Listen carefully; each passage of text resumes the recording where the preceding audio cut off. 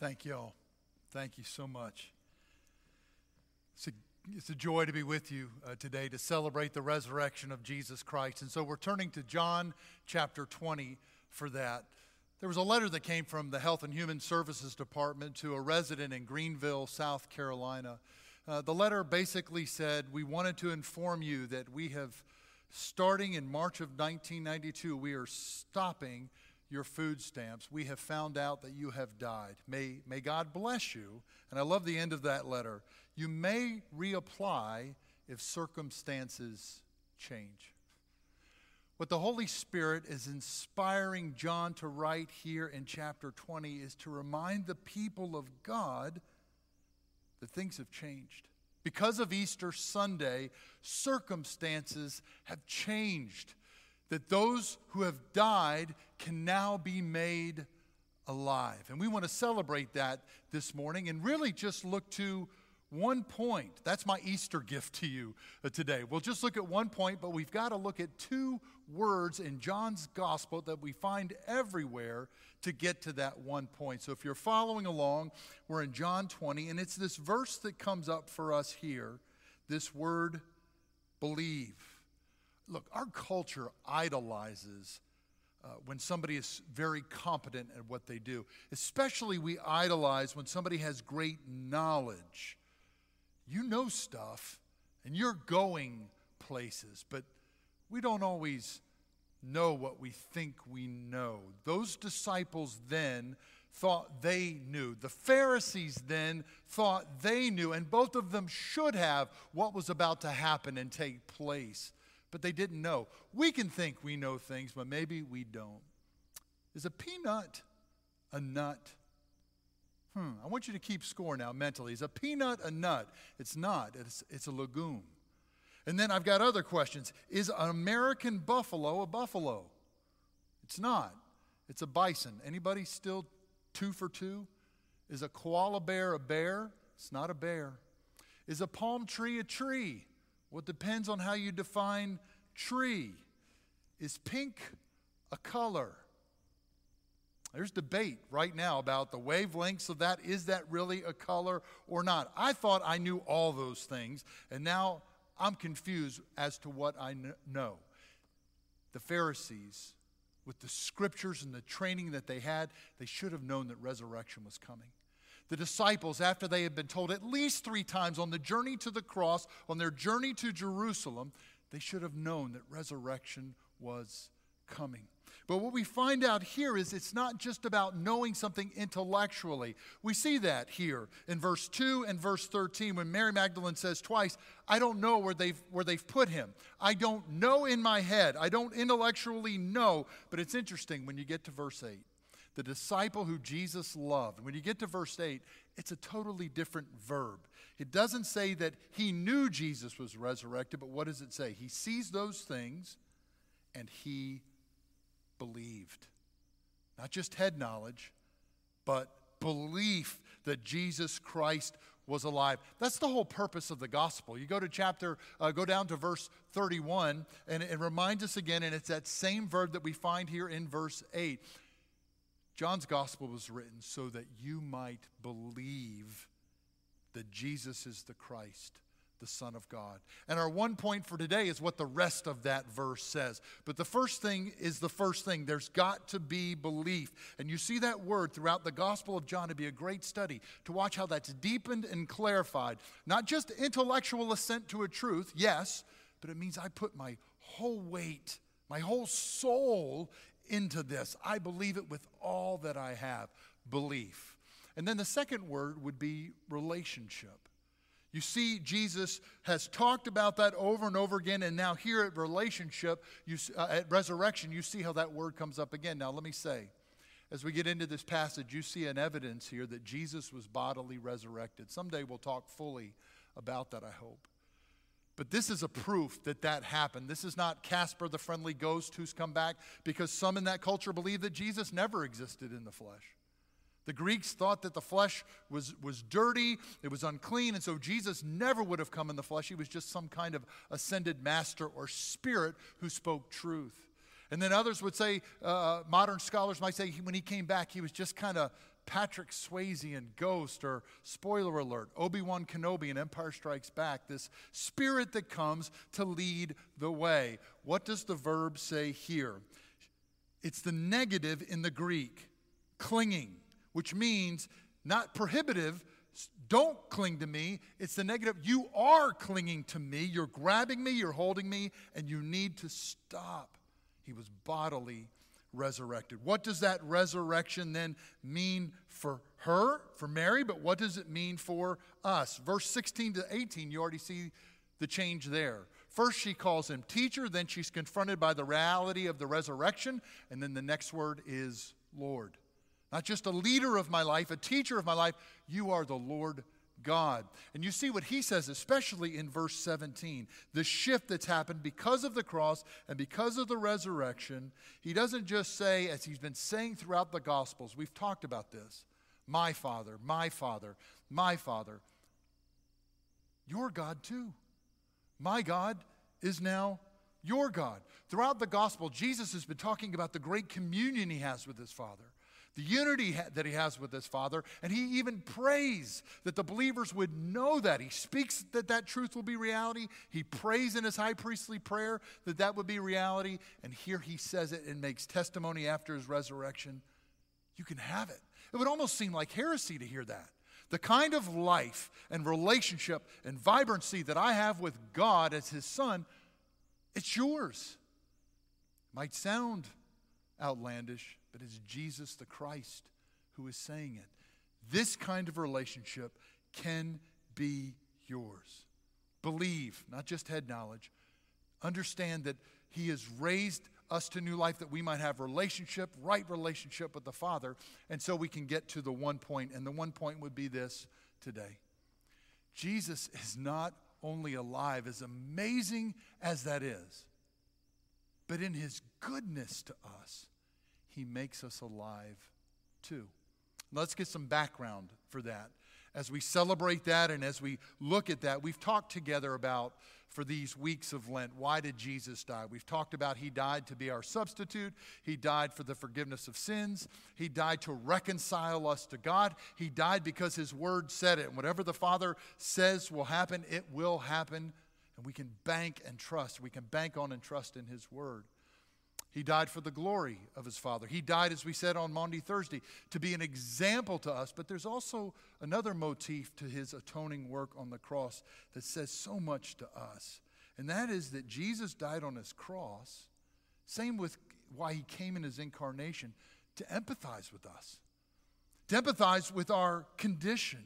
John 1:14 says, the Word, the one who was eternal with the Father, the Word became flesh. Hebrews 4:15 says, we do not have a high priest who cannot sympathize with our weaknesses, but one who has been tempted in all things, and yet, as we are, and yet without sin. 2 Corinthians 5:21 says that he knew no sin, but also he knew no sin to become our sin, or to become sin for us. Made like us, covered in our brokenness, covered in our sins, and then he dies. His death signals to us he is with us, one of us. Sarah's birthday is in March. And one particular birthday, I knew she wanted something from a particular department store at a mall. And so one of her many gifts was to give her a gift certificate so she could pick out exactly which particular item she wanted from that mall. So it was in all the gifts that I gave to her. Well, when she opened that up, she got really excited about it and said, well, tell you what, let's go today. And I said, well, today's your birthday. We'll just celebrate with family. She says, no, let's go today so I can get it today. Today was in March. Today was on a Saturday. Today was on the day of the semifinals for the Final Four. But being hopefully a loving husband, I got in the car and we went to this one department store to get in and to get out and to get that one item. 2 hours in one store to get that one item. But I remember walking into that store. Now, normally, men who walk into department stores sometimes, and I know this is a general category here, but walk into a mall with your wife, shopping for her, And sometimes you'll look at other guys, just kind of nod, acknowledging we don't typically want to be here this long, but we love our wives and we're here. Sometimes you might even give a little shrug like, hey, what are you going to do? We're here. I didn't look at a soul. I didn't look at another man, and another man did not look at me. It was the Final Four. The games were on. I was in shame. They were in shame. We were supposed to be in front of a television set watching the game. No other man would look me in the eye. No passing glances, nothing. Every guy in that store knew we had sunk. Now, not really. Hopefully that's being a loving husband. But we identified together. I didn't even want to look because I knew we were all in the same boat. What we get a picture of throughout all the Gospels and all of Scripture and the prophets and from the very beginning is God gets into the midst of our lives. We understand the empathy that Christ had for his children. He loved them so much that he became one of us. And he knows all of our stuff.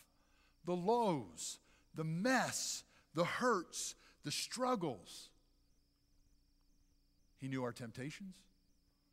He knew what it was to be betrayed by a friend.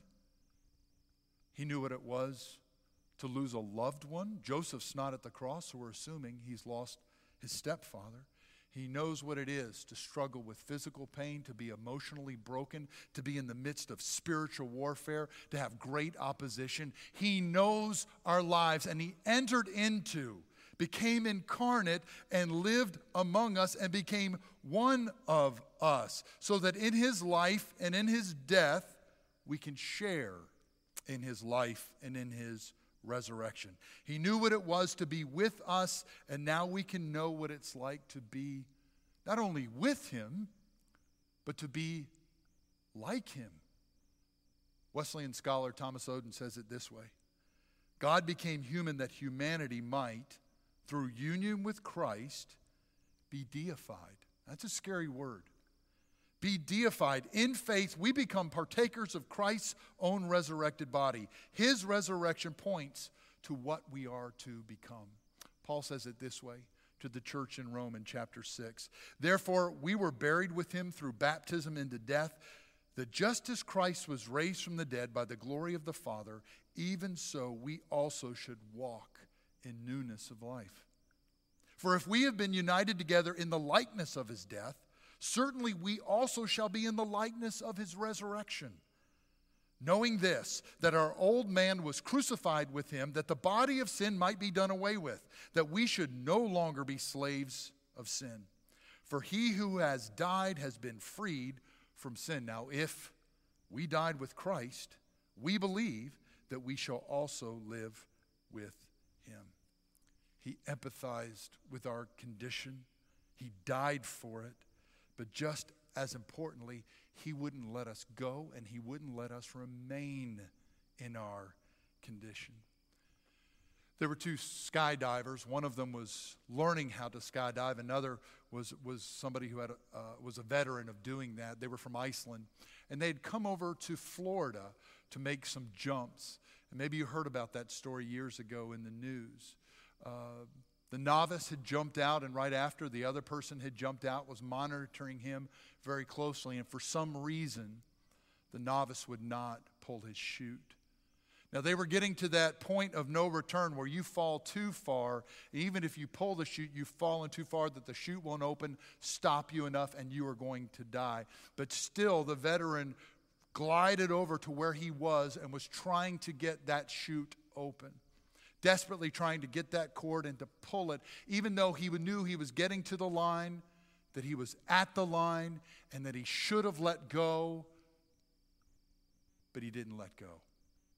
And they both fell to their death.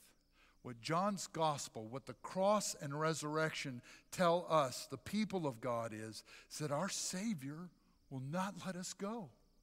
John 13 begins by saying that he loved those disciples to the very end. The cross says to us in John's gospel that he will not let us go. He went to his death In his death, he would not let us go, but he also rose. He won't let us just stay in our condition, but he raises us up to new life in him. Today we praise Jesus for the cross and for the resurrection. But also we praise him for the power of the cross and the resurrection. He is alive, and because he is alive, we don't have to be the same anymore. And that's John's whole point, is we can't stay the same. Another word study that would be so helpful is to walk through John's gospel and just follow the word life. Like we said recently, that word Father in John's gospel, you find it 2 more times than you do in any other gospel. That word life, you find it more than double than in any other gospel, more than in any other book of the New Testament. This word life over and over again. Not only this eternal life that we can have, but it's life now. He died that we might be with him for eternity, but he will not leave us in our condition. I love what Philip Yancey says about the resurrection. He's impressed by how low-key it is. I mean, in this story, you have a gardener, maybe a lowly vocation in that time. He only appeared to a few people, not to some politician or somebody famous, just a few disciples. There weren't any kings bearing gifts from a far country or angels singing in the night sky like there was at Christmas. There's no fanfare. You think there would have been a Super Bowl halftime party. You think there would have been a 4th of July fireworks kind of display. The only thing you get in Matthew's gospel is an earthquake, and it's not necessarily connected by the other people that means or signifies resurrection has happened. It's low key. This huge event in human history, I mean, God could have validated Christ's atoning work on the cross by just shining a light and saying, everybody see, here's the Christ. I have raised him up from the dead. All of you bow to him. That's not what God does. What is God's plan, and what does he do? It's you, and it's me. The only way to explain the explosion of the church in the book of Acts is that people chose to be bridges of God. That people believed, that people were in relationship now with God, but as this word life keeps coming up, they were just different. There was something different about the way they lived. There was something different about the way they served. There's something different about the way they risked for the kingdom. Those 3 words are such a good word for us today. Do you believe? Not just do you know about God, but on this day, Easter Sunday, how's your belief? Is it a heart belief where you've put your whole being into the grace of God through Jesus Christ? I pray that for you today. How's your relationship with God? He doesn't just want you to live life for him, but he wants to live life with you over and over again in this gospel. That's the goodness of Jesus' message. It's life, the vine, and it's just all these images of life together with God and communion with God. How's your relating with God? But then also, what's happening in your heart and in your life? John is reminding us it's not just this great gift of eternal life, but it's life right now. Praise God. Jesus is alive. In his cross and resurrection, Jesus has empathized with our condition, and he wouldn't let us go. He wouldn't let us go. And because of his cross, not only can we know the forgiving grace of God, not only can we know relationship with God, but we just don't have to be the same. As we close, hear how John describes it. And I don't have enough time this morning to read all of them. I'm just going to get to chapter 10. But hear what John says is ours in Christ Jesus. For just as the Son raises the dead and gives them life, even so the Son also gives life to whom he wishes. Truly, truly, I say to you, he who hears my word and believes in him who sent me has eternal life and does not come into judgment, but he has passed out of death into life. And I love how Jesus ends that section by saying, are you unwilling to come to me so that you might have life? For the bread of God is that which comes down out of heaven and gives life to the world. Then Jesus again spoke to them, saying, I am the light of the world. He who follows me will not walk in darkness, but will have the light of life. The thief comes only to steal and to destroy. I came that they might have life and have it abundantly. Oh, I pray that you believe. I pray that you're walking in relationship with God. It's what he offers to us in Christ Jesus. And if we'll do those things, life has got to follow. Real life, vibrant life, changed life to the glory of the one who gave all for us, was raised from the dead, that we might have life. Amen and amen. Now may the